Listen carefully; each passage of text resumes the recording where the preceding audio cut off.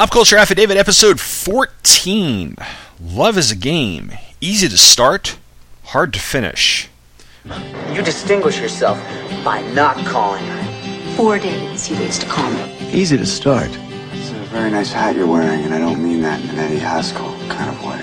Hard to finish. Linda. Bye, Steve. I left my blue t-shirt at home. If you can't find love, you settle for sex.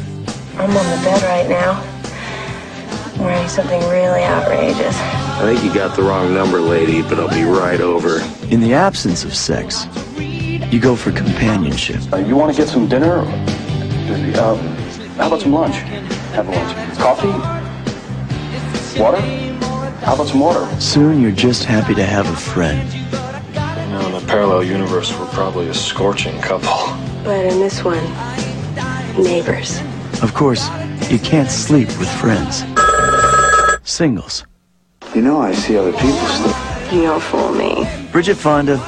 We made the connection, and when you make the connection, it's like chemistry takes care of itself. I mean, it makes its own decisions, you know? Campbell Scott. I was just nowhere near your neighborhood. Kira Sedgwick. Did I overreact? Do you know who this is? Sheila Kelly. Could you seat me next to a single guy? I've got a special feeling about you. Jim True. And Matt Dillon. Janet, you rock my world. Singles. If I make this basket, that's fate telling me to call him. Wait, did no basket mean call him or don't call him? Never mind. Directed by Cameron Crowe.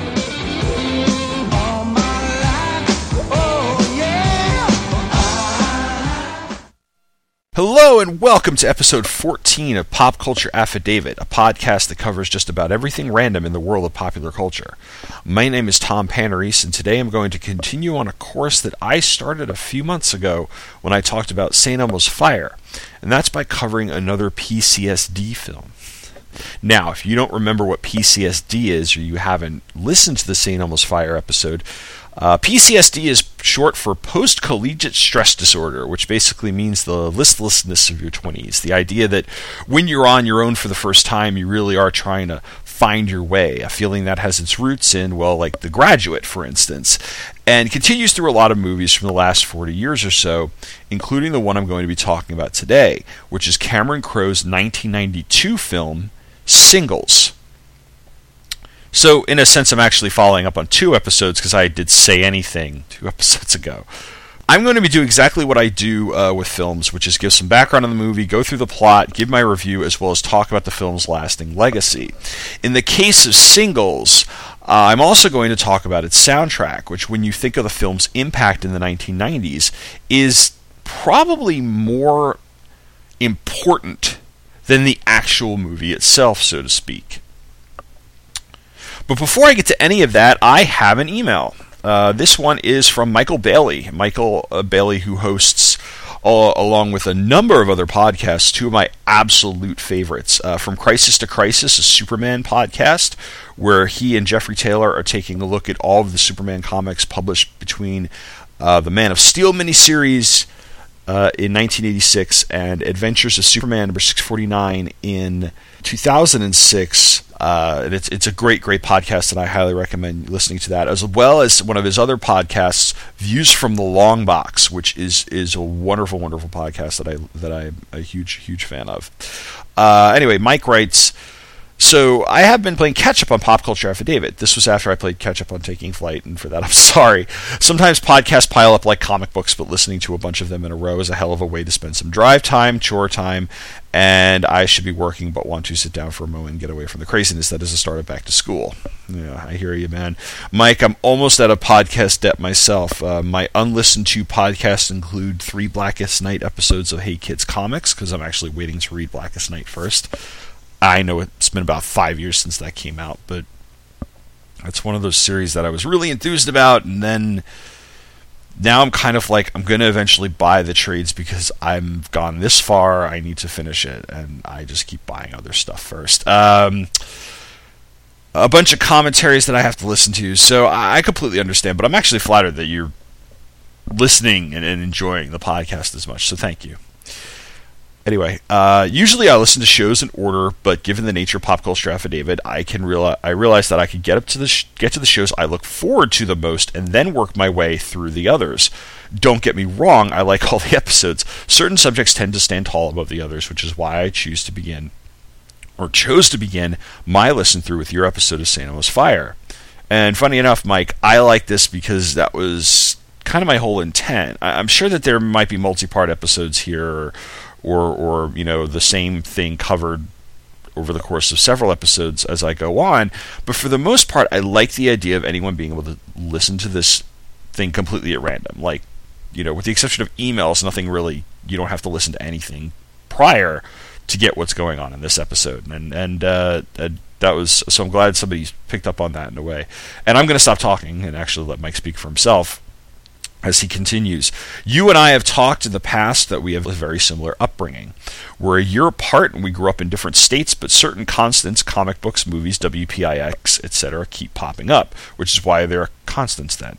Should have chosen a better word. Anyway, I think it's safe to say that based on our conversations in your blog post that our taste in movies tend to run right alongside each other.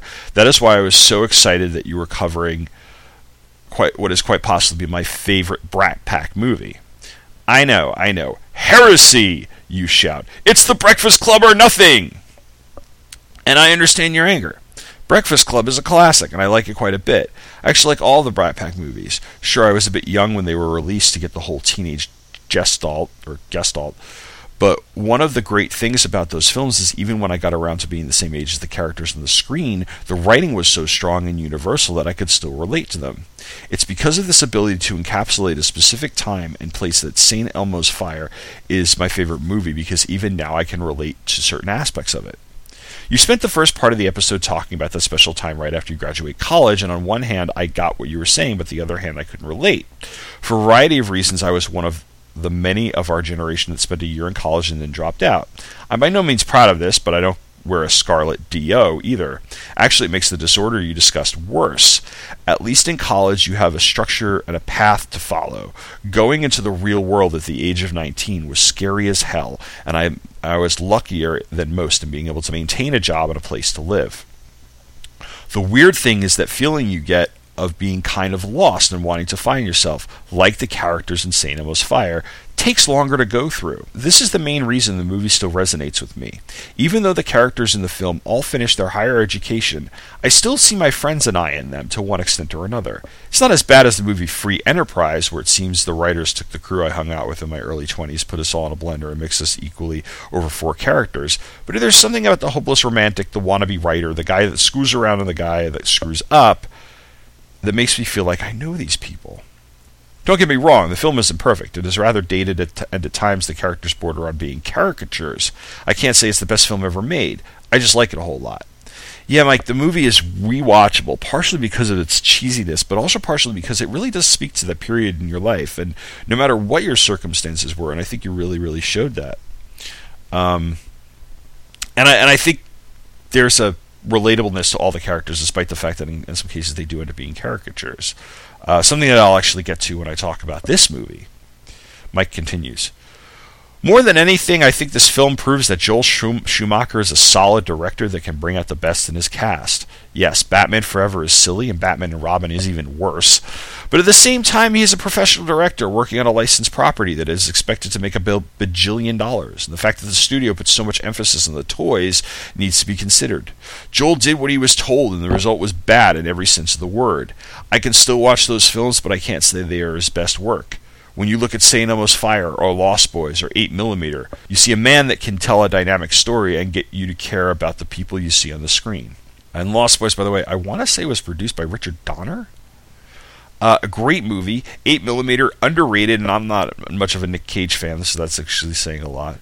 Schumacher has his moments, by the way, Mike, and shouldn't be completely crucified for his Batman films, especially when there were a lot of mistakes made by Warner's as far as creative interference. And I've heard so much about Batman Forever anyway, not sure about Batman and Robin, but let's also not forget that Joel Schumacher directed DC Cab. So, alright, let me finish Mike's email. I can't get away from mentioning the title song from this film, St. Elmo's Fire. The instrumental piece is awesome, but to be sure, I love John Parr's Man in Motion. It has a great opening, a solid beat, an awesome bridge, and a kick-ass ending. What I can do without is the video for the song. Some of it is the typical let's show some scenes from the film around shots of John singing at the bar, but the ending is creepy. The cast comes into the set and John sings the final part of the song as he walks past them. If you have a chance to see this, and I'm sure it is on YouTube, I suggest doing so. I've never seen an actor get as uncomfortable as Judd Nelson does as he is being serenaded by Mr. Parr. It is truly a sight to behold. Well, I guess that's it. Sorry this rambled on for so long. I appreciate the time and attention you gave this film, and I sincerely hope you get around to covering Singles, because that movie is brilliant. Regards, Michael Bailey. Thank you for the email, Mike, and well, talk about synergy, right? You'd think I'd plan that. Really? And I'm going to make you think I planned that. And I'm going to take a quick break. And when I come back, I'm going to give you a little bit of the backstory for Singles, as well as the movie, talk about the movie itself.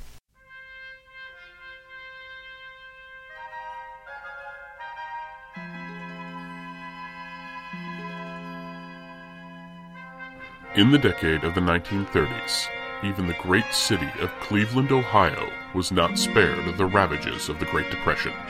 In a time of fear and confusion, a character emerged that would entertain and inspire millions of children and adults alike. He began not as flesh and blood, but as a simple line drawing. His comic book adventures thrilled millions around the world. The magic of radio gave to his name a breathless signature and sound. Then with television came a whole new generation to idolize his exploits. In the 70s, the world believed a man could fly. In the 80s, he was reborn in the comics, and the 90s saw his death, rebirth, and marriage. In the 21st century, he returned to the big screen and saw his origin changed and retold on several occasions.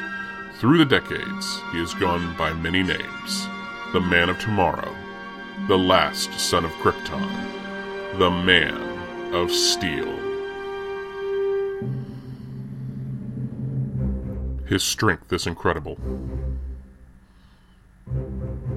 His name is legendary. His battle is never ending.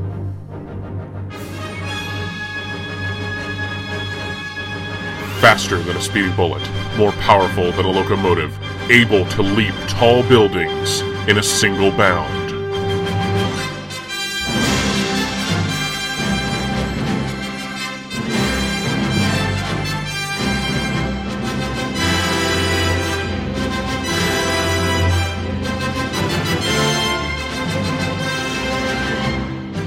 My name is Michael Bailey, and I host an internet radio show called Views from the Long Box. Superman is my favorite character of all time, and in 2013, he is turning 75. Because of this, a large portion of the episodes this year will be about the Man of Steel, in a series I'm calling Superman at 75, the celebration of a legend. I'm going to mark Superman's birthday in fine style by examining all aspects of the character's history, from the comics, to the movies, to the television series, and beyond, both alone and with the best and brightest of the podcasting world. It may not be every episode, but the bulk of views in 2013 will be all about the Man of Steel. He is the first and greatest superhero of them all, and he deserves no less. Superman at 75. The celebration of a legend. A series within a series, and the biggest birthday card a fan can give his favorite hero, only at Views from the Long Box. Views from the Long Box is a Fortress of Baileytude production. New episodes drop every other Tuesday over at www.viewsfromthelongbox.com, and for this series, over at www.supermanpodcastnetwork.com.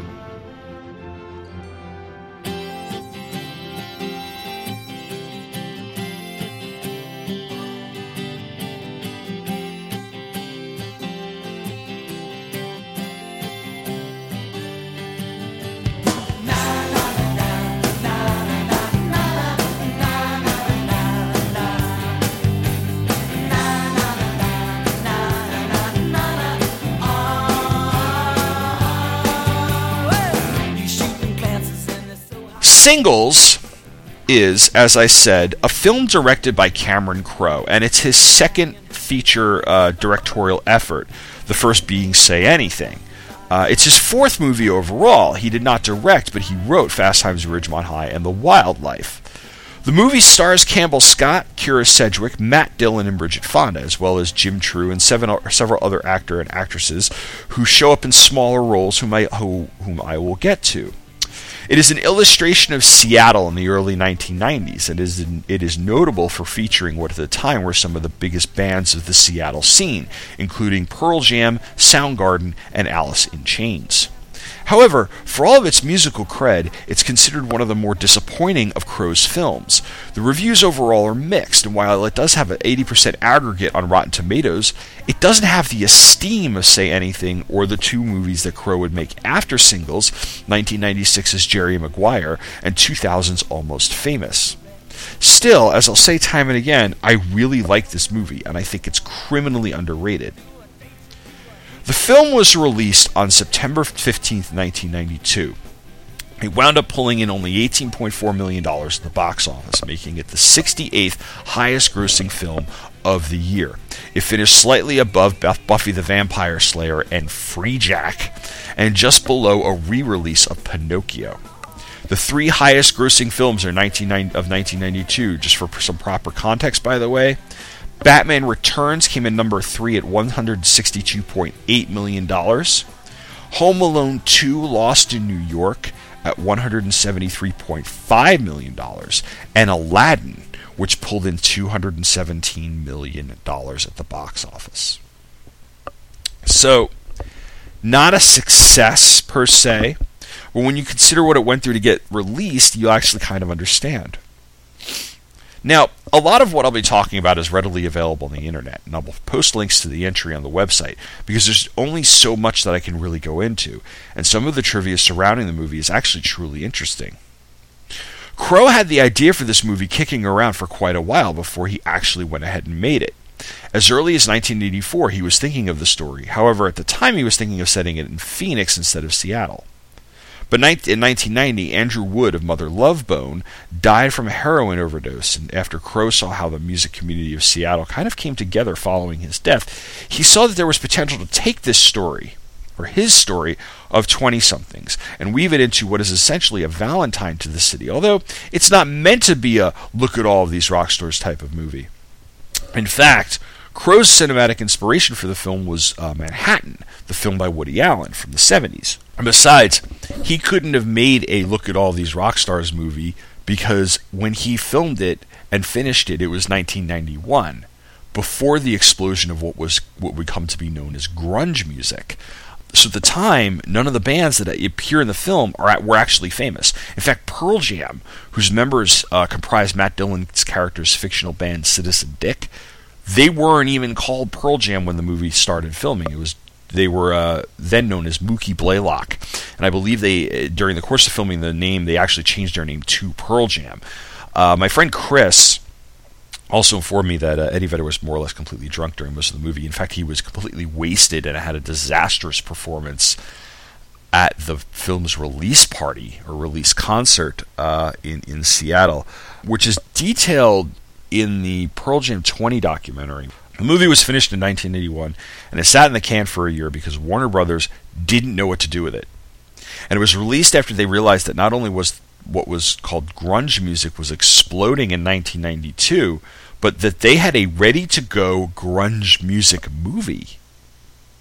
So this may not have ever been released if not for that particular timing. In fact, they didn't even like the title Singles. They suggested everything from In the Midnight Hour, Love in Seattle, and Leave a Message. And at one point, the title Come As You Are, because that Nirvana song was popular.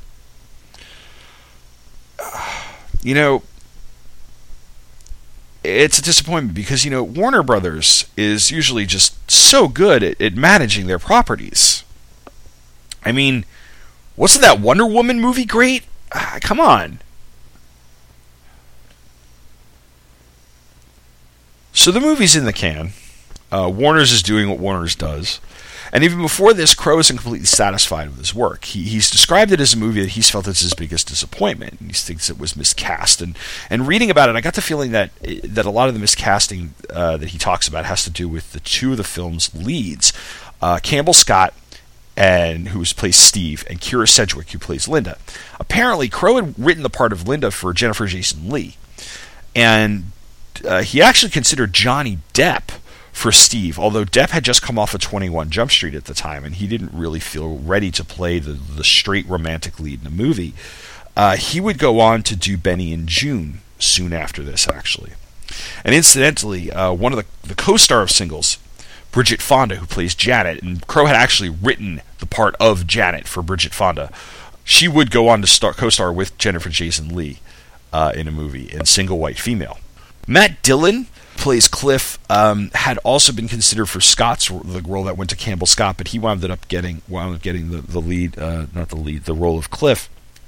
Dillon, by the way, is wearing a wig through most of the movie, a long hair wig, and he hated wearing it.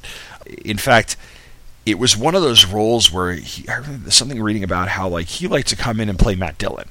He didn't like to come in and play the character. Matt Dillon never gives off the idea that he's a character actor.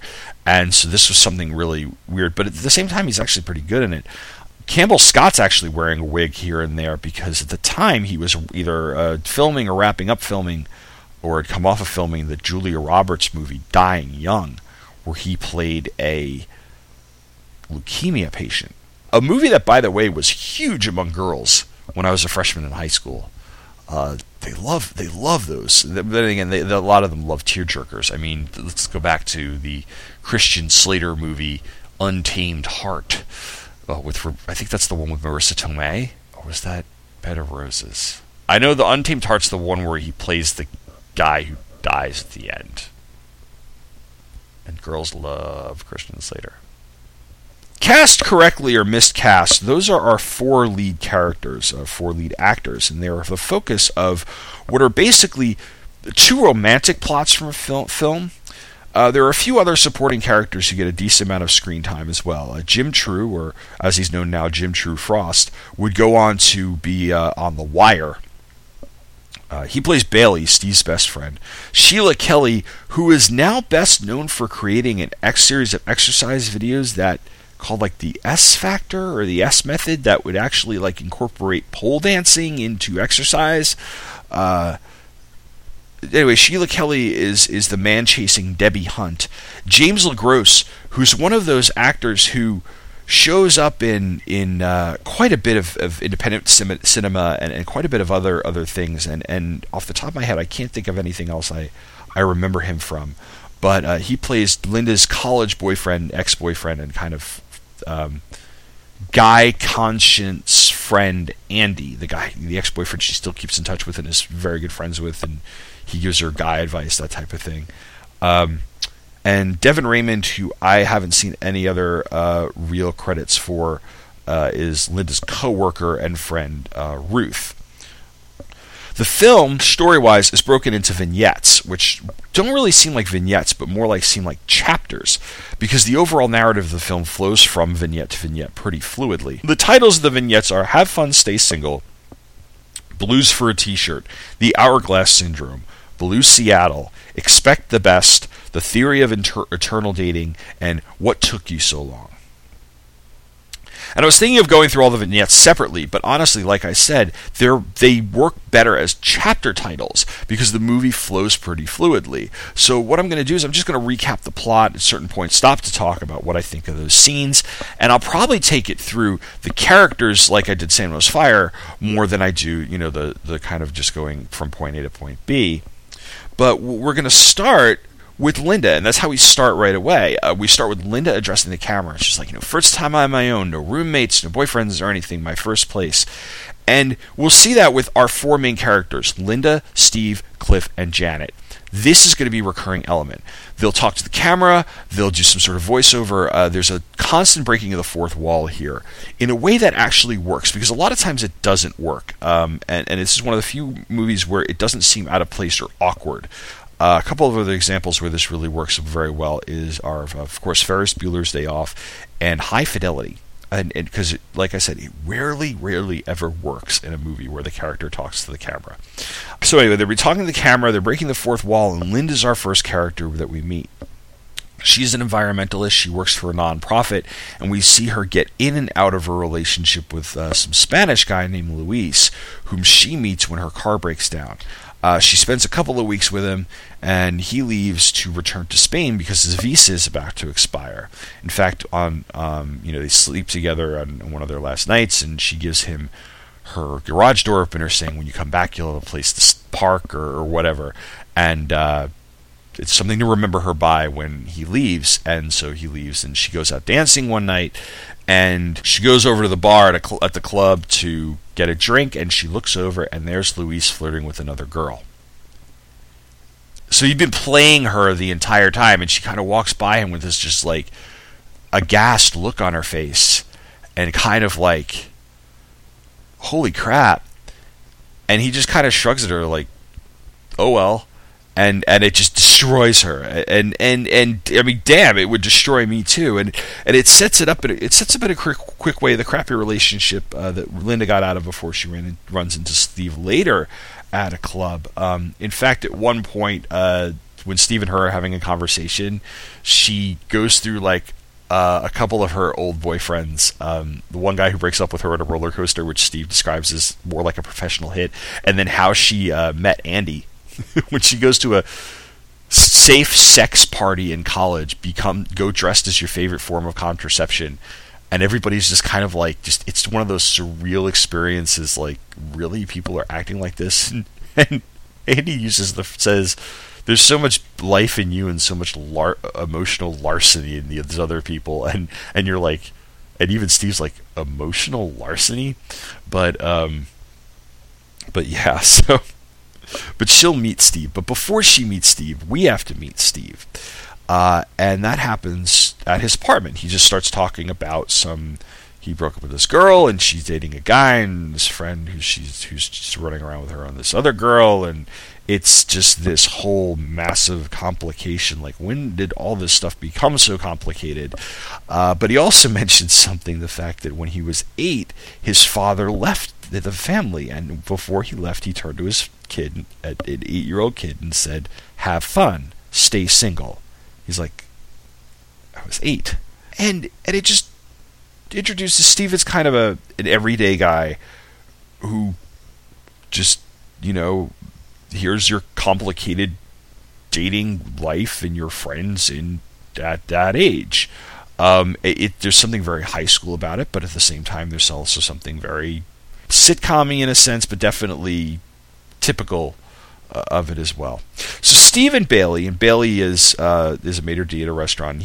Bailey has a digital watch he can store phone numbers in them, and he claims he's going to fill it completely and be the super me. Well, they go out to a club, and they start driving around because they can't find the club, and they run into a couple who can't find the club either, so they pick them up, and then they pull over and look and find a mime who is played by Eric Stoltz, who says, "Yeah, I know where the place is." And while they're in the car, they're listening to a song, and the mime gets completely obnoxious and starts an argument with the couple, because and gives this sort of treatise on love. And he says, "Love disappears, baby." And he tells them, and he goes on to say that every time he's run out of money, the babe has been off like a prom dress. And then he gets into it with the girl. She's like, maybe it's the ladies he dated. And he's like, maybe I've been hurt. And it's just like, it's witty and it's funny, and it's actually kind of a nice little scene. And they do eventually end up at the club. And while they're at the club and they're on the dance floor, Steve looks across the way and he sees Linda. So he makes his way over to her, and they have the following exchange.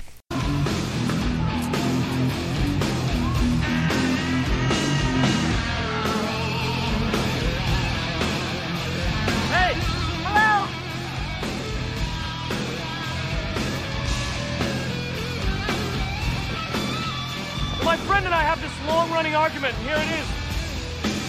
It says that when you come to a place like this, you can't just be yourself, you have to have an act. So anyway, I saw you standing there, so I thought, A, I could just leave you alone, B, I could come up with an act, or C, I could just be myself. I chose C. What do you think? I think that A, you have an act. And that B, not having an act is your act. Thank you.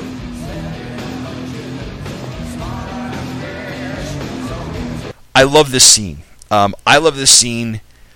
And you really have to actually watch it, because half of the scene is the look on Kyra Sedgwick's face during the entire time Steve's hitting on her. And her character, I like her character. Her character is atypical of women in romantic comedies, or really what's left of romantic comedies, because not a lot of them come out, because there are too many women in romantic comedies that are so dumb, or scatterbrained, or fit some sort of stereotype of a woman who's unfulfilled because she doesn't have a man. And Linda does not seem like that type. She falls into a trap at the beginning of the film, and so she's understandably defensive, but she's not whining and moaning about not being able to get a guy. She's whining and moaning about how many games people play and how complicated things are, and just how annoying it can be. Which, yeah, that's dating. And besides, nobody falls for that line, Steve. Nobody. In fact, the only reason Steve gets her phone number is because after he and Bailey leave the club, he runs into her at a newsstand. And a few days later, he asks her out, and he's like, "You want to go for lunch?" She's like, "Well, I had my lunch." She's like, "How about coffee?" "No, you had coffee." "Well, let's get some water." So they go to a restaurant, they have water. And they're distracted by a couple the entire time, because this couple next to them is just making out like crazy. And when they leave, he gives her a ride back to work, and she leans over, she opens his car door for him, she unlocks the car door for him, and he thinks, wow, this is, she unlocked it for me. I have to play this one right. It's like, this is a good sign, which, again, you like someone, you will overanalyze the things that you see as you two are kind of getting to know each other. Like, what are the moments that tell you, that give you the signs? And they have a second date, and the second date is them just kind of hanging out at his place. She brings over laundry, and she does laundry. At one point, they wash the dishes. You kind of imply that they had dinner. And while they're hanging out, he points out, they sit in the courtyard, and he points out who the occupants of some of the other apartments are. It's kind of our exposition to the rest of the cast, without having to have it take a long time. He's like, here's Janet, here's Cliff, here's Debbie, here's Bailey, and what have you. And this is where I am going to take the summary of the movie kind of in the direction of going over the three relationships we see. Well, two relationships, and then Debbie and her relationship with desperation. We have Steve and Linda and Janet and Cliff. Because it's easier for me to break out into this way, because the movie interweaves all of this, kind of beginning and ending with Linda and Steve, because they're the principal relationship in the movie. But I like kind of separating them at least a little bit, because it's easier to explain. So Steve and Linda. There's a connection here between them, especially after they spend that night talking about important stuff, and they play records. But he inadvertently blows it, because he gives her his garage door opener. Says, hey, next time park underground. And granted, it's implied that she never told him about the whole garage door opener thing with Luis from the beginning of the movie. So she kind of clenches up, and she's like, I gotta go home. And she goes home, and you can tell that she still kind of likes this guy. And as she's settling in, brushing her teeth, and watching some TV, there's a knock on the door, and it's Steve, and he just answers and says, Hi.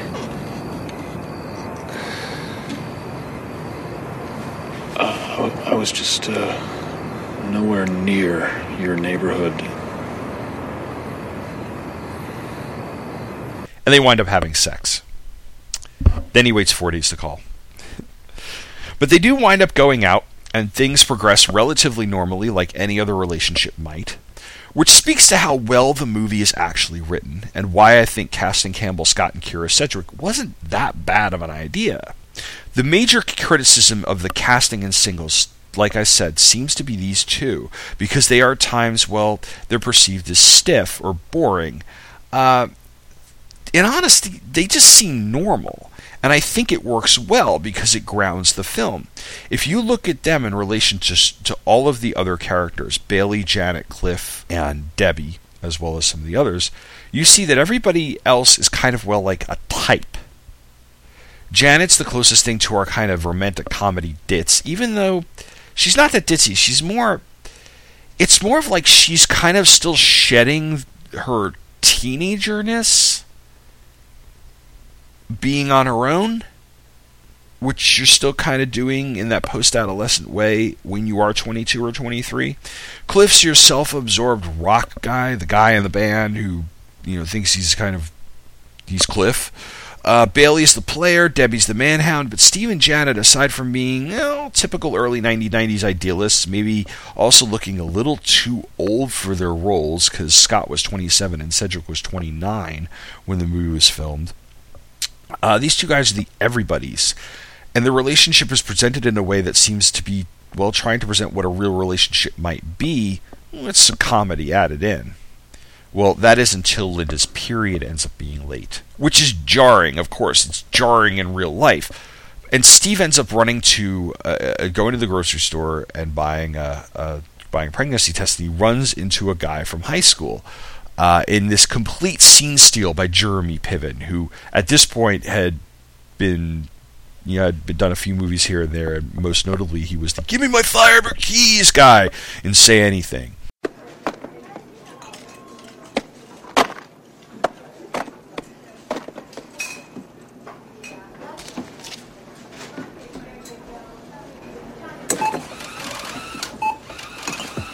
Steve Dunn. Yeah. Doug Hughley, Mr. Deegan's class. Doug, hi. What is up, you old goat? How you doing, man? Okay, man. I haven't seen you in a long time. You know how much homework I missed because of you? I loved your radio show. That was the best. Thanks, man. You know what? We're throwing down tonight over on Aloha Street. Yeah, we got two bands. It's going to be insane. Would you get up and do a little Wheels of Steel? Oh, no. Are you sure? Yeah. You're the only man I know who can mix up Elvis Costello and Public Enemy. What's so funny about peace, peace, peace, loving under peace, peace, peace, death row? What does a brother understand? Peace, peace, peace, understand peace, peace. You're the best, man. You are the king. You are the king. You gotta be there, man. You must be there. Of course, you may be busy. So, Linda winds up being pregnant. And Steve winds up asking her to marry him. She agrees, and they have this scene in a movie theater where they end up being surrounded by, the screen. They have this screaming kid in the movie theater, and you just kind of turn to, they turn to each other, and they're like, "Are we sure about this?" And they're both like, yeah, we're sure. Which is echoed in a bit by Patton Oswalt from a few years ago. Look it up on YouTube. It's the one where if you look up Patton Oswalt owns a heckler, because in the middle of the bit, this heckler guy screams, "Whoo!" and he goes off on the guy, calling like a douche nozzle, and it's great. But the whole setup is the joke of he thinks he gets this girl's pregnant, they go to get Plan B, and they have to go to Costco. And if there's any better birth control than going into like a Costco or a Walmart where all these people are walking around with their annoying screaming kids, that's it. That's where this joke comes from. We don't have to worry about the pregnancy storyline for very long anyway. They get into a car accident and she loses the baby. And it happens pretty quickly too, in all honesty. Like the pregnancy, the going out, the agreeing to get married, and the accident happened. It seems like they happen within a few days of each other, and what results is that Linda ends up spending a couple weeks at home, and then she gets this trip to Alaska she'd been working on to study something, and she's going to be gone for a month or so, and she decides to go on it. And Steve throws himself into his work, which is as you do when your relationship isn't always at the forefront of your life. And when she gets back, things are very, very awkward, and the relationship kind of ends. Which is where the film's flaws stand out the most. This pregnancy storyline in the middle of the movie. On some level, I get it. And I get how after that they throw themselves into their work, and they more or less pass the time while they're separated. And I think it's it's unnecessarily dramatic. Yeah, there are some good comedic bits in there. Jeremy Piven's scene, of course, that the taking of the pregnancy is done kind of in a cute way, where the thing turns blue. He's like, well, maybe if we hold it up to something blue, or maybe we hold it up to something white, and you see that, yeah, this fucker is blue. The movie theater scene I just mentioned. But all in all, it's too heavy. Then again, what I like about Steve and Linda's relationship ending is that there's also no breakup scene. It's not like he cheats on her. It's not like they have a big fight. It's just awkward. He meets her at the docks when she comes back. They can't. It's like, wow. I think she sees, like, we could go back to being friends, or let's not have this awkwardness between us. It's just like, ugh. And it's just not there. So we don't get like a fight in the rain or a shouting match. Nobody attempts to take a Springsteen record out of an apartment and gets yelled at for it. It just sort of ends. And that happens with relationships sometimes. To his credit, Crowe tries to play this pregnancy storyline subtly. But the car accident comes off as his way to get out of it. Like he's written his plot twist into the film, but he doesn't want the film to be about Linda getting pregnant. So, car crash, lost baby, tension, and awkwardness. It's just there's an imbalance here. I don't know how to fix it. Not that Cameron Crowe wants me to fix it, but it's tough to get past at times. But it does start them off on a path where they both go back to work, and Steve ends up kind of going on a downward spiral because he eventually loses his job. But before he loses his job, Steve goes back to the club where he finds where he actually met Linda, and he sits in a phone booth and has one of the all-time greatest drunk dials and answering machine messages in movie history.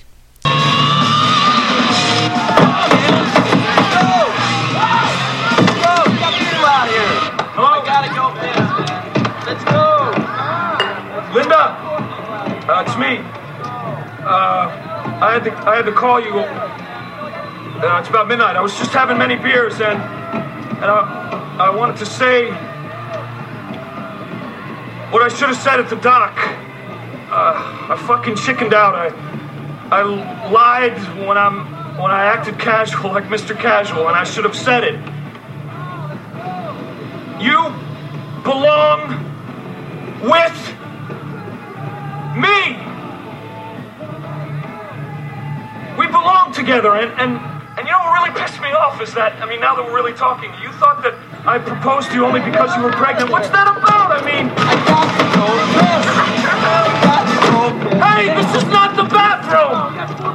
And, maybe if I had said some of these things at the dock, it would have made a difference, but I think we made a big mistake, because we had good times and bad times, but we had times. And I would like to start over. I would like to be new to you. I want to be new to you. I want to be Mr. New. So call me back if you want to. But this is the last time I'll call. And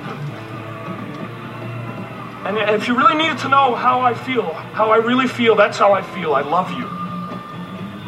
And that's something you should know, so.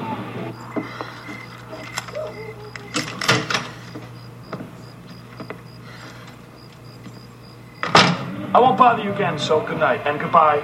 And I love you. Call me back. Goodbye.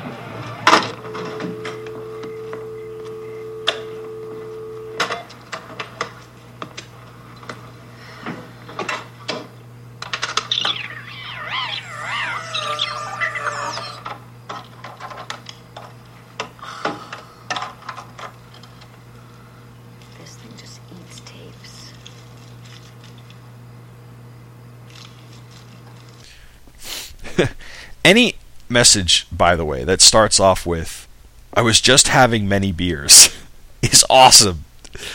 And while this is an awesome, all-time great drunk dial, it's honest. It's funny.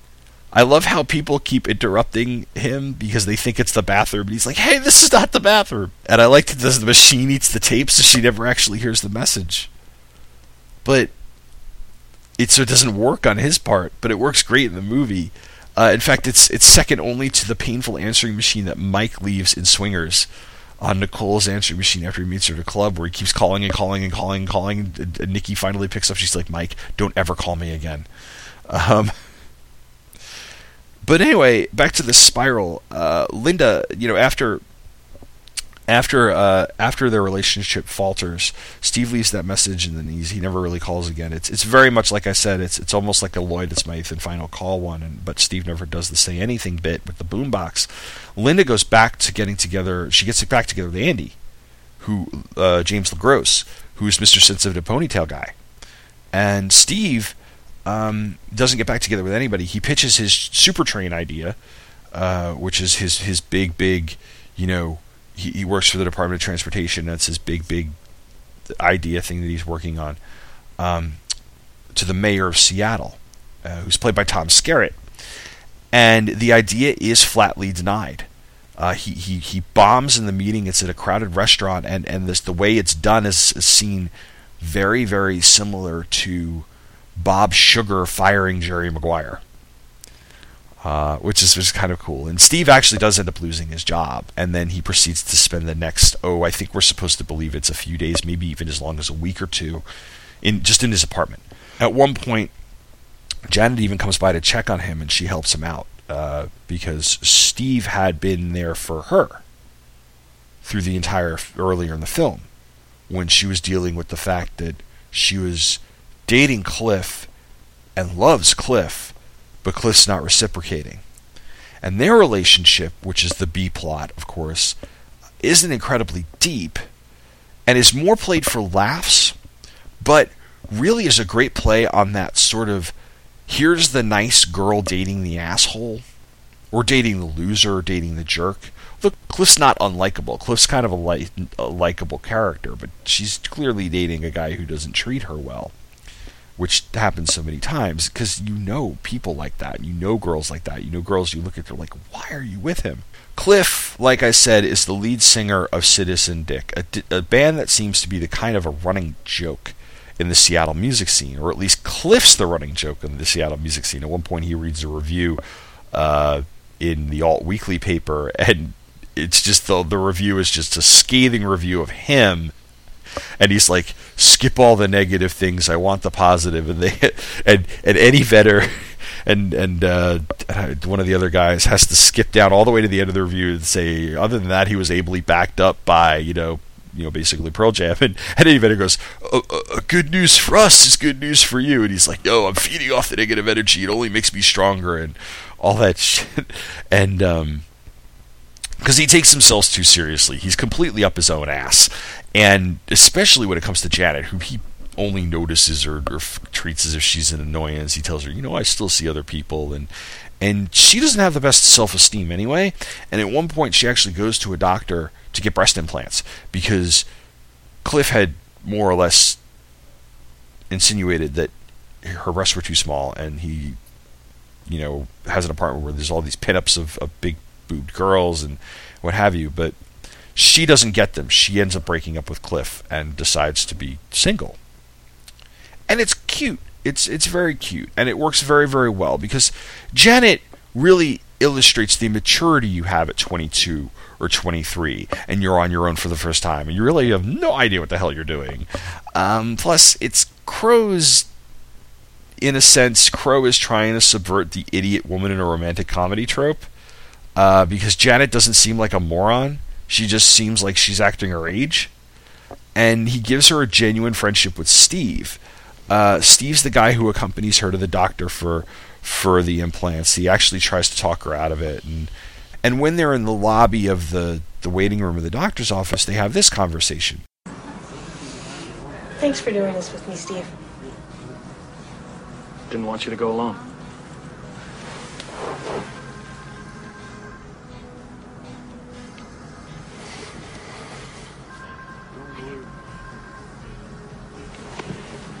Tell me from a girl's point of view, what do you really want from a guy? Well, when I first moved out here from Tucson, I wanted a guy with looks, security, caring, someone with their own place, someone who said, bless you, or gesundheit when I sneezed, you know, and someone who liked the same things as me, but not exactly, and someone who loves me. Tall order. Yeah, I scaled it down a little. Well, what is it now? Someone who says gesundheit when I sneeze, although I prefer bless you. It's nicer. So later on, when she's now Miss Independent, and Steve's wallowing in his misery, wearing a bathrobe, he probably hasn't showered in days, there's garbage all over his apartment, and he has the beard of sorrow. She provides the same life preserver, and he awkwardly does try to kiss her, but she backs up. She backs him up. She's like, no. People need people, Steve. It's got nothing to do with sex. Maybe 40%. 60%. Forget it. Forget it. Tell you what. If I have any kind of news of any kind, something good, something nice that I want to share with you or something, I will knock 4 times, okay? It's going to be our secret code. Okay? How? What? How? How what? How will you knock?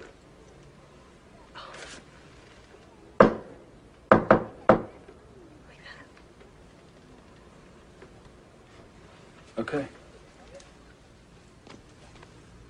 Take care of yourself, Steve. Please.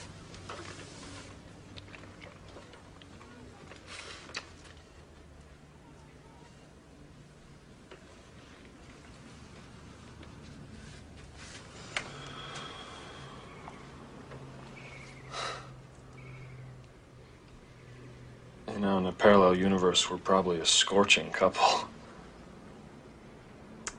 But in this one, neighbors.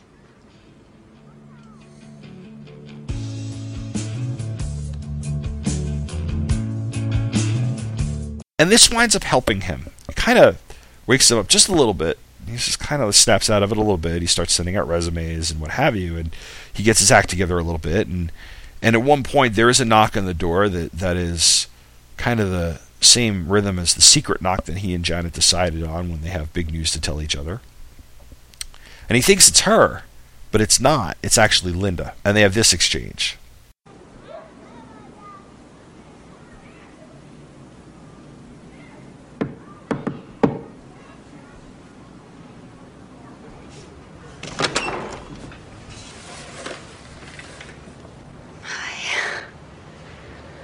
I was just nowhere near your neighborhood.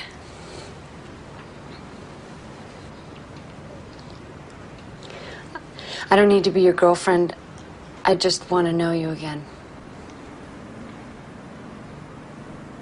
What took you so long? I was stuck in traffic.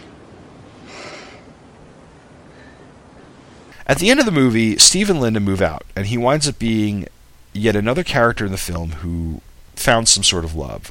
Debbie actually is one as well, although she goes through this calamity. It's the C plot, it's the minor plot. In fact, it's not even central to anything else, but it's really kind of funny. And what happened was that her friends all, as a gag gift, bought her a video date from a video dating service called Expect the Best.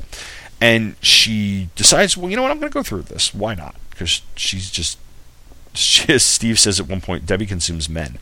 And she puts together a video, and she gets a bunch of clips back from different guys. And one of the guys she chooses is played by Peter Horton, who at the time was best known for having perfect hair on 30-something, and had recently been in the C. Thomas Howell beach volleyball epic Side Out.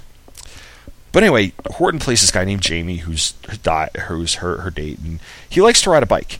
So Debbie goes out and gets a 10-speed and bike shorts and bike top and a helmet, and she's Miss Cyclist, and she goes to a restaurant that they had planned to meet at, but she goes to the wrong location, so she ends up being late. So she goes to the other location, asked if the guy had shown up, and she said the maitre d' says yes, and he left a message for you saying that he got your address from Expect the Best, the video dating service, and he went over. So she heads down to her place and walks in on him with her roommate flirting in the kitchen making popcorn because the two of them went to college together. And Debbie and her roommate Pam go outside and they have a pretty loud argument where they end up auctioning him off. And then she turns around and she's like, Pam, I'm not going to Cabo with you. And Pam's like, Debbie, you're being plastic. And so Debbie goes, you don't see much of Pam after this, and Debbie goes to Cabo, and she's on the plane. She's like, tells the ticketing agent, can you put me next to a single guy? And she gets to sit next to a single guy. She gets to sit next to like a 13 or 14-year-old kid who hits on her the entire flight. However, she falls for his father, who's played by Victor Garber. So, probably inconsequential to the plot or anything else. It's more funny than anything, but it's a fun part of the movie, and the video that she puts together is ridiculous, and it's even more funny because the guy who she hires to direct the video, to make the video for her, who her friend says is only the next Martin Scorsese, is played by Tim Burton. I kind of wanted to look up whether or not they actually had Burton direct the Making the Best video, but I'm pretty sure the Crow threw that together. But it's actually weird and surreal and pretentious and redonkulous, kind of in a Tim Burton parodying Tim Burton sort of way. But anyway, in the end of the movie, our couple, Steve and Linda, gets back together, and they end up moving in together. And Cliff and Janet, well, they finish off the movie with a kind of a sweet end scene.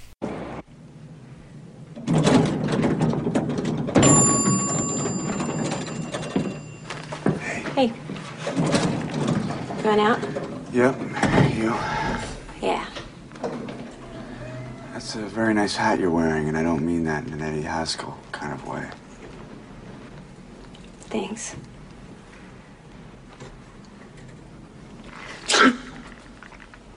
Bless you. Thank you.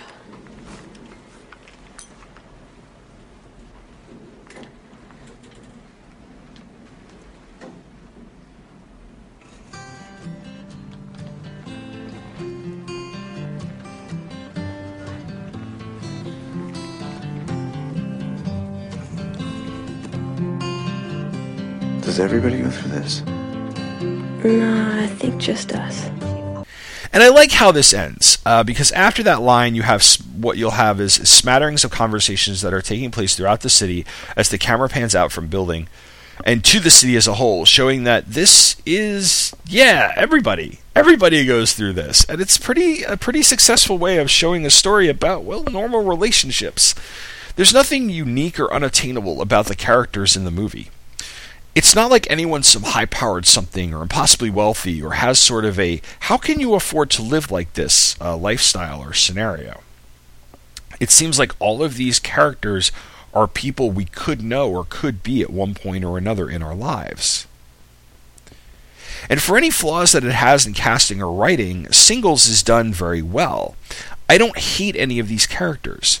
In fact, I really like both Campbell Scott and Kyra Sedgwick in their roles. I think Matt Dillon is really funny as Cliff because he doesn't overdo it, and well, it's really hard not to have a crush on Bridget Fonda after watching this movie. I mean, I had a crush on Bridget Fonda when I saw this 20 years ago, and rewatching it, I can really see why. Now, that's the plot. and my opinion, really. I mean, there's great stuff in this movie. There's great scenes, there's great lines, many of which I've hit upon. But what I want to do before I go to break and talk about the soundtrack is run down a list of cameos.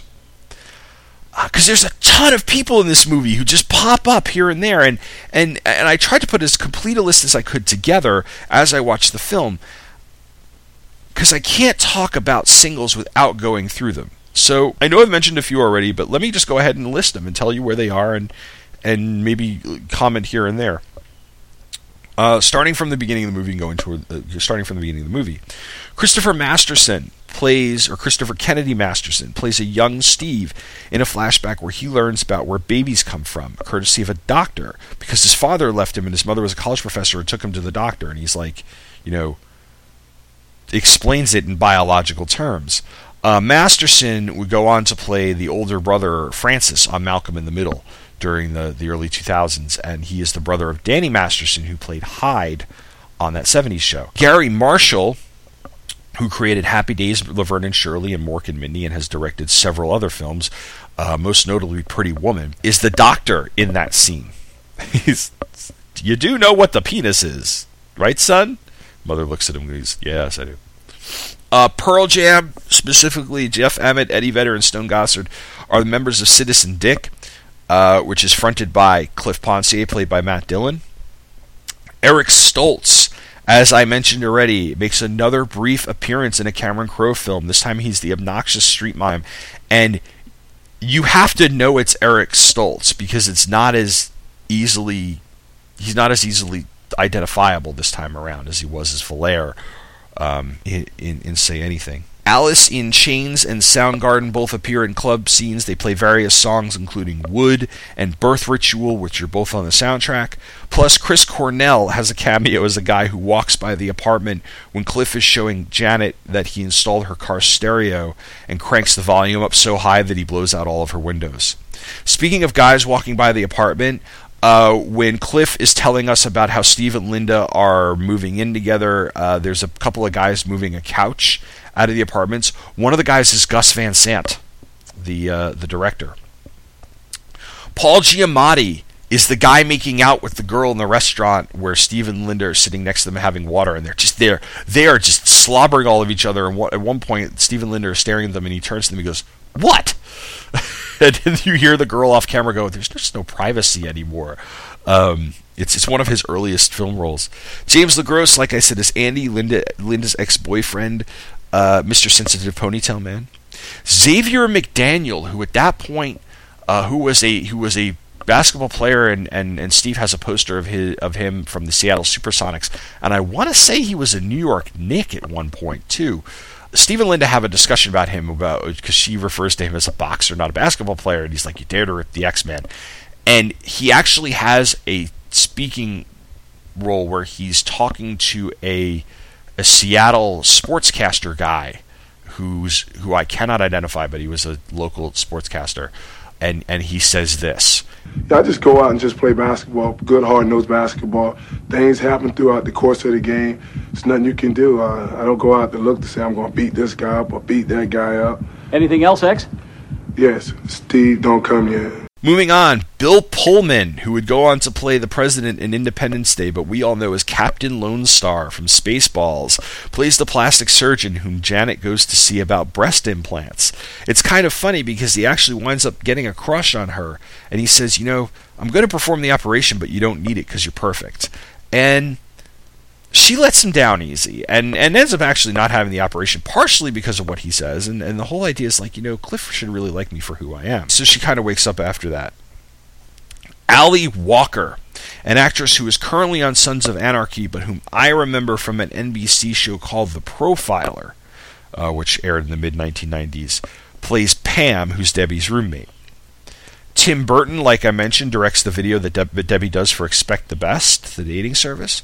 Peter Horton is the bike guy, the guy she winds up picking, but whom flirts with Pam from the Expect the Best video.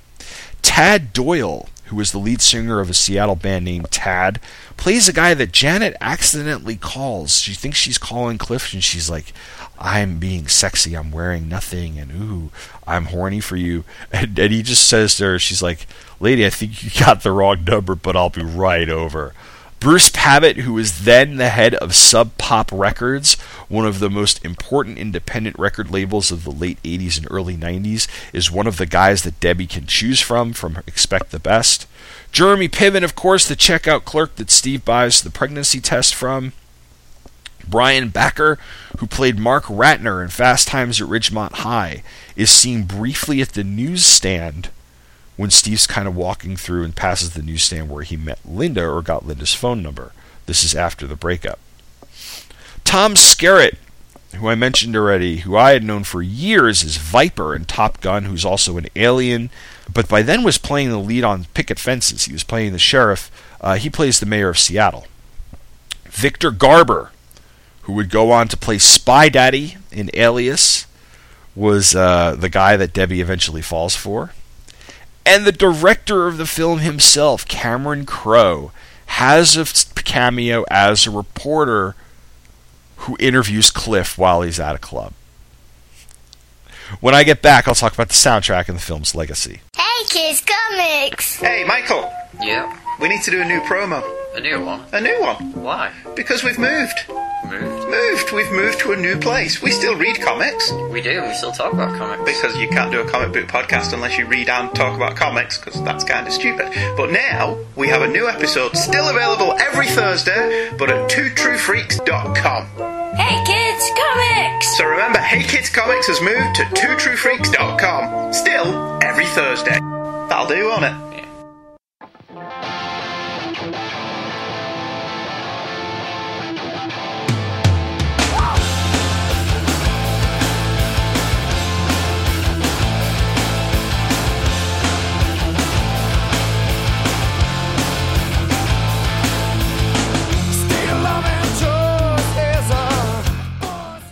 So the soundtrack to Singles was released on June 30th, 1992. It was a top 10 album. It did not hit number 1.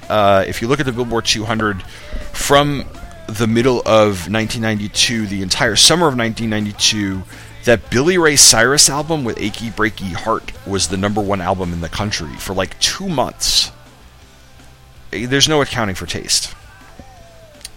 Anyway, the album did go top 10, like I said. It's certified double platinum, and I'm pretty sure everyone in my generation owns it. Especially if they also did listen to bands like Pearl Jam, or Alice in Chains, or Soundgarden when they were in high school.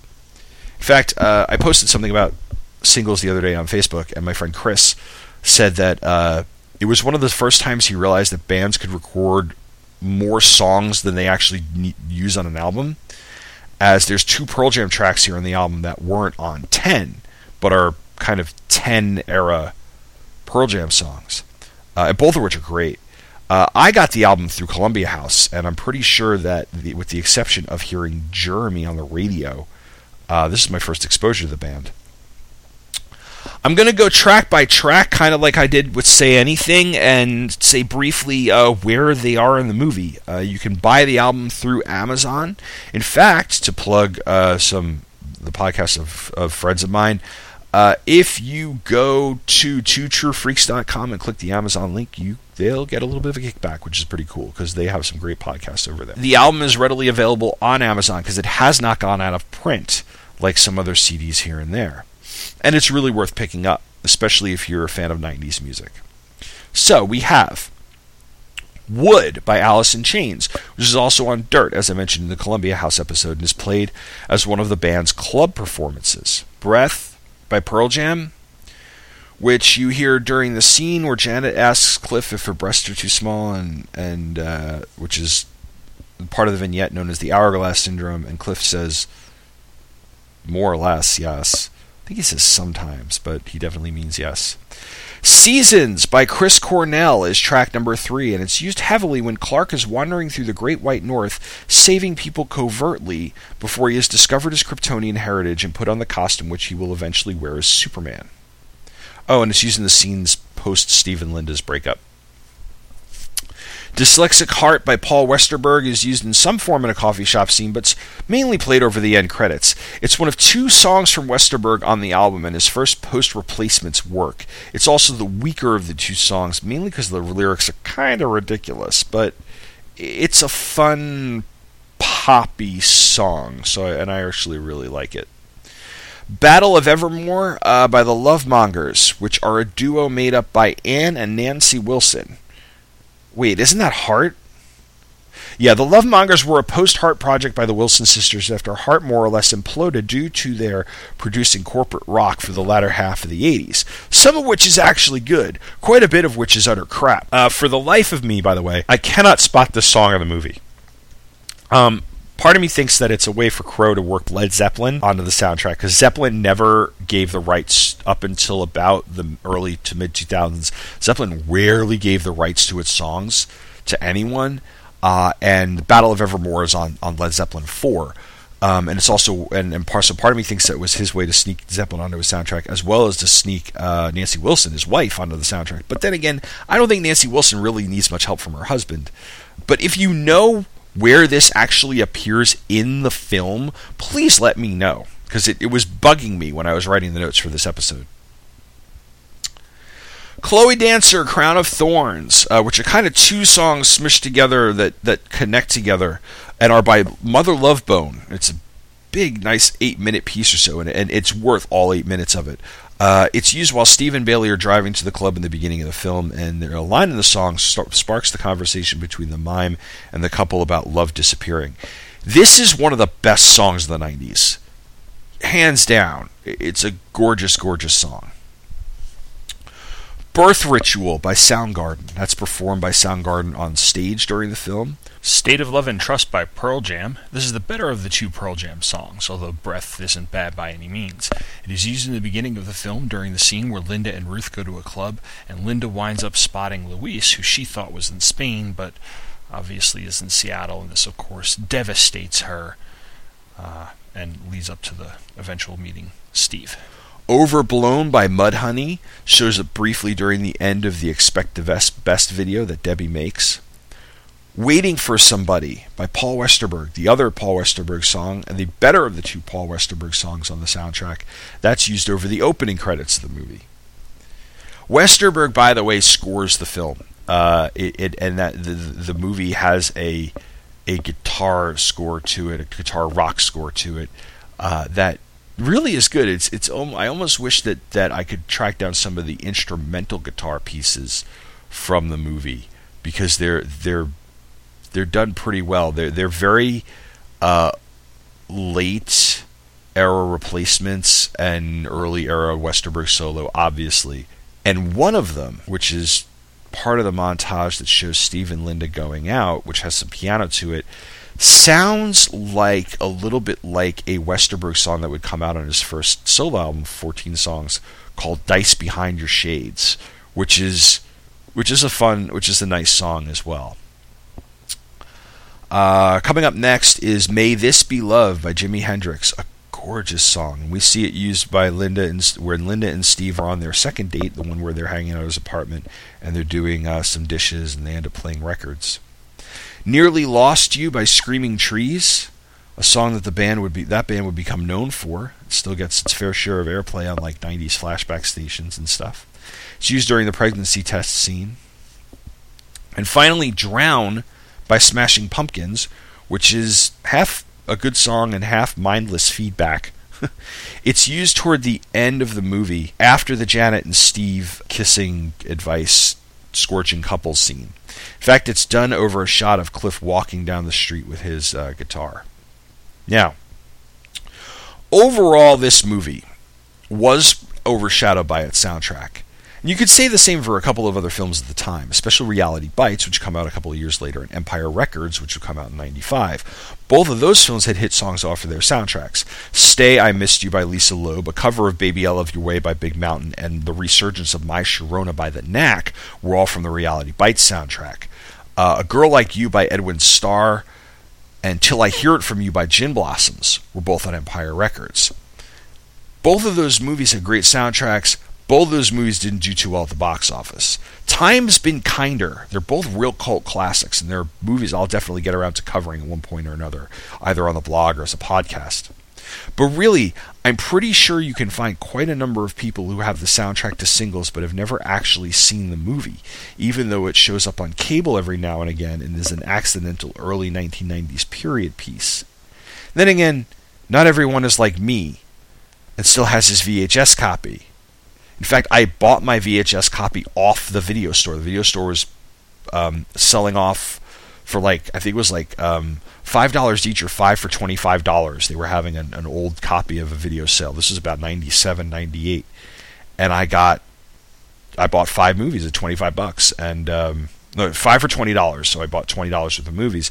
I remember I bought this, Pretty in Pink, Pump Up the Volume, The Big Chill, and I don't know.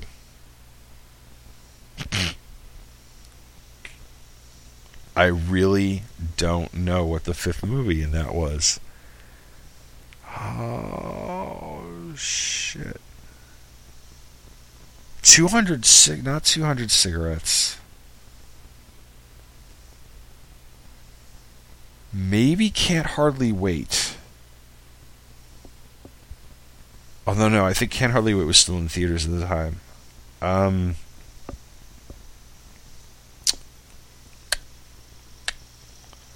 know this is fascinating podcasting here. Not Some Kind of Wonderful. And I'm not in front of my thing. I suppose it's inconsequential. I'm gonna say Planes, Trains, and Automobiles. But I'm not sure. Anyway, they were selling off used tapes in the late 90s. Mine still actually has the video store stickers on them. Maybe I'll take a photograph of it and put it on the blog. The problem, getting back to the movie, and not my odd memory for things, Mike Bailey and I have one more thing in common, isn't the movie itself, it's the time period. In Sex, Drugs, and Cocoa Puffs, Chuck Klosterman briefly mentions it in comparison to Reality Bites, which is a comparison that's made often because those movies came out within a couple of years of each other. And it says that, and they have very similar stories to them. He says that one of the things that struck him was how old the characters looked and how they didn't seem as listless or unsure of themselves as the characters in Reality Bites, whom he could relate to. It's true for Steve and Linda. Steve and Linda seem like they're in their late 20s as opposed to their early 20s, like Janet or maybe even Bailey. Cliff's your rocker guy. Debbie, again, some of these guys seem like a little more typical of your sort of 20s listlessness, what have you. I don't want to use the phrase quarter life crisis because I hate that freaking phrase. And I know I'm generalizing here, but I can see where Klosterman says that Singles is basically a romantic comedy with Soundgarden on the soundtrack. And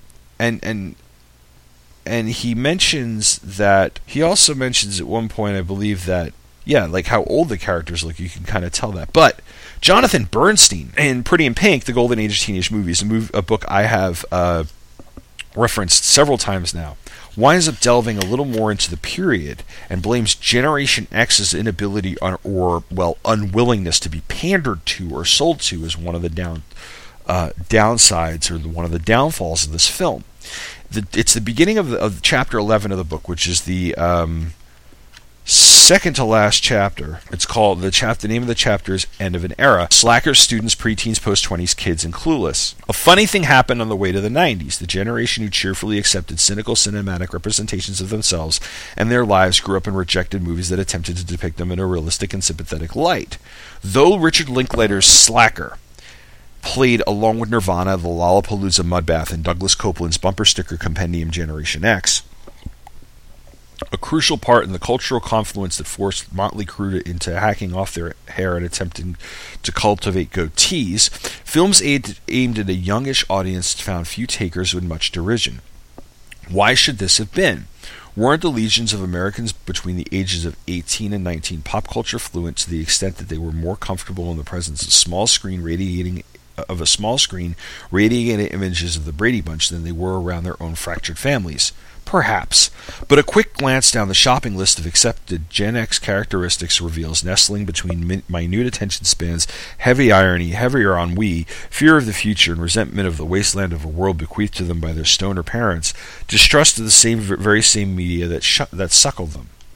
Commercials, sitcoms, rock videos, news shows, and movies. They were all the same. They all wanted to sucker you in, spray soft drinks down your throat, and stick sneakers on your feet. The ridicule and disgust that greeted the first faltering attempts to market products to suit the perceived needs of the almost growns proved that the unthinkable had occurred. The audience had got smarter. In fairness, it has to be said that the advertising campaigns in question, Subaru's It's Like Punk Except It's a Car, and Coke's experimental fizzy drink OK with its Dan Clowes artwork, would have been laughed off screens and left on the shelves by consumers of any generation, in any culture, in any age of civilization, at any time. Ever.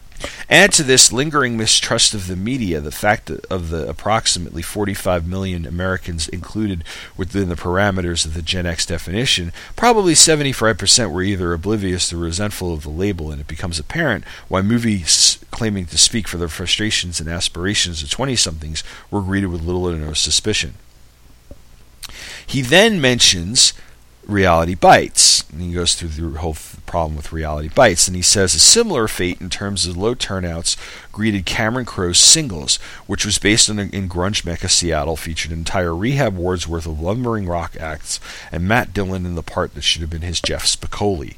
All of those ingredients failed to gel, though the center staging of Straight's Campbell Scott and Kira Sedgwick didn't help much. And the movie quickly fizzled, as did the likes of Threesome, With Honors, Richard Linklater's brilliantly realized exploration of the origins of the slacker species, Dazed and Confused. In fact, it wasn't until the release of Pulp Fiction, the Porky's of its day, inasmuch as it altered the notion of what could be put on screen in the name of entertainment, and its influence could be felt in lesser works for years to come, that the 20-something audience fully and completely embraced the movie as something that spoke to them. Here was cynicism, here was pop culture overload, but without the "we're all in this mess together" overtones that made some viewers think they were attending a college reunion with all the people they tried to avoid the first time around.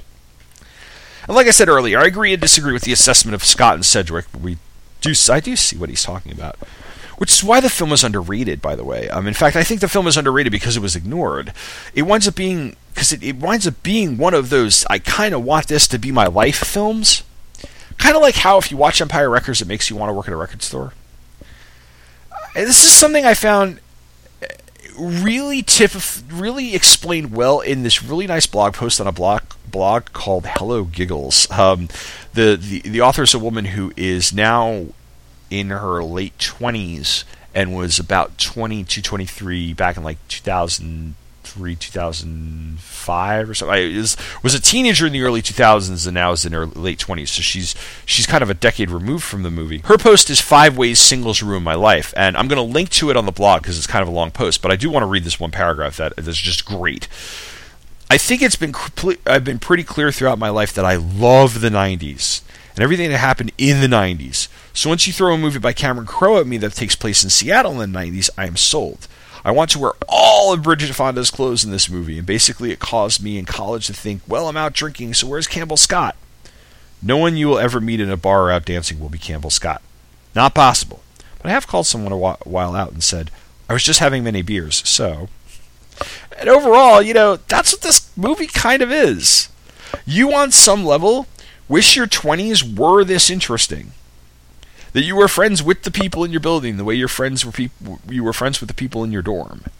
And that you went out all the time. You stumbled around in relationships. You just fell into and out of love. And you worked for interesting places and companies and people. And it was just interesting.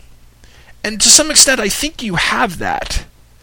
Which is why the movie seems so attainable, but it's not always like that. But then again, not everything is a storyline. Not everything is wrapped up in a plot. But it's realistic enough that it makes you want it, and makes you enjoy it, makes you relate to it. Especially years down the road when you've passed your 20s. My 20s are way in the rearview mirror. I passed that exit a while ago. And I still see the fun in Singles, and I still see the feeling of Singles, and remember the feeling of Singles as well. Even though I actually didn't live on my own. I lived on my own for all of a year, but I moved in with the woman who became I moved in with Amanda. She became my wife. She's not my wife, and we've been dating since college, so I never stumbled in and out of love. But definitely the friendships and the oddity of some of the things and what have you were there. The other legacy of this movie, by the way, was a pop culture juggernaut that would come about in 1994. Because after this movie was done, Warner Brothers and NBC approached Crowe about spinning off into a television show, specifically a sitcom. Crowe didn't like the idea and balked. NBC held on to the idea, but they got a whole other team to develop it. And that team changed the setting from Seattle to New York, titled the sitcom Insomniac Cafe, then changed the title to Friends Like Us, before settling on the sitcom's final title, Friends. And if you know that, and you go back and watch Singles, you see Friends. You see the genesis of Friends. And I was watching this, and I went and jotted down Friends as I was watching it. And I had kind of known that, but not known, but I had to go back and I looked it up. And when I looked it up, and I was like, yes! And it's just kind of amazing. Because Friends isn't a terrible show. You watch the first 4 or 5 seasons of Friends, and it's pretty good. It's good. It's great at times. It's pretty good at others. It clearly jumps the shark in the episode where Ross is supposed to marry Emily. He says, where they go to London, and he says Rachel's name at the altar, and the audience squeals like the same way the audience would squeal when Zach kisses Kelly on Saved by the Bell, which is another episode or discussion entirely. But it's just kind of funny how, you see where things inspire other things. And my feelings is that this is a go-to movie.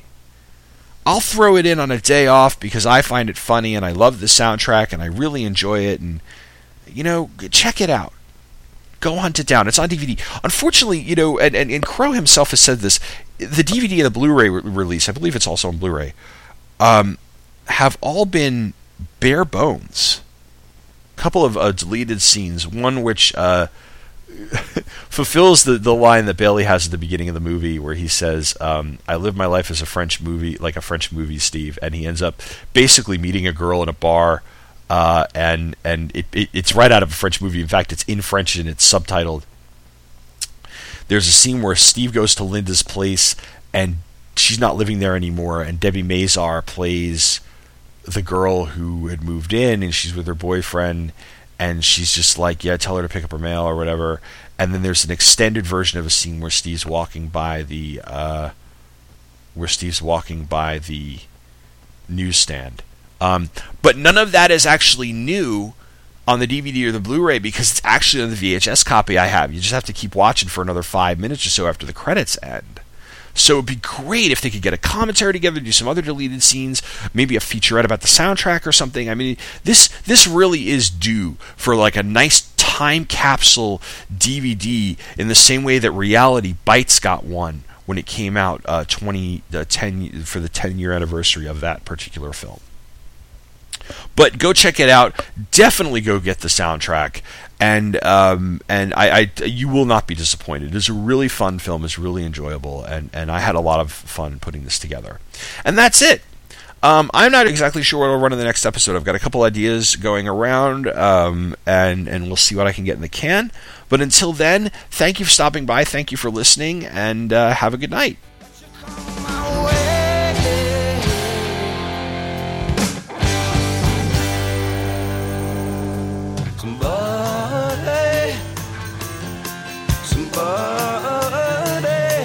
You have reached the end of another episode of Pop Culture Affidavit. All music, clips, or other material used in this podcast are the property of their respective copyright holders, and as this podcast is intended for entertainment and I make no money off of it, no infringement is intended. Clips, pictures, and show notes can be found at Pop Culture Affidavit, a blog where each week I take a look at a random thing in the world of popular culture and give my opinion as well as personal experience and memories I have with it, which is located at popcultureaffidavit.com. Feedback and other comments about this podcast can be sent by email to popcultureaffidavit@gmail.com. Thank you for listening, and come back next time for some more pop culture randomness.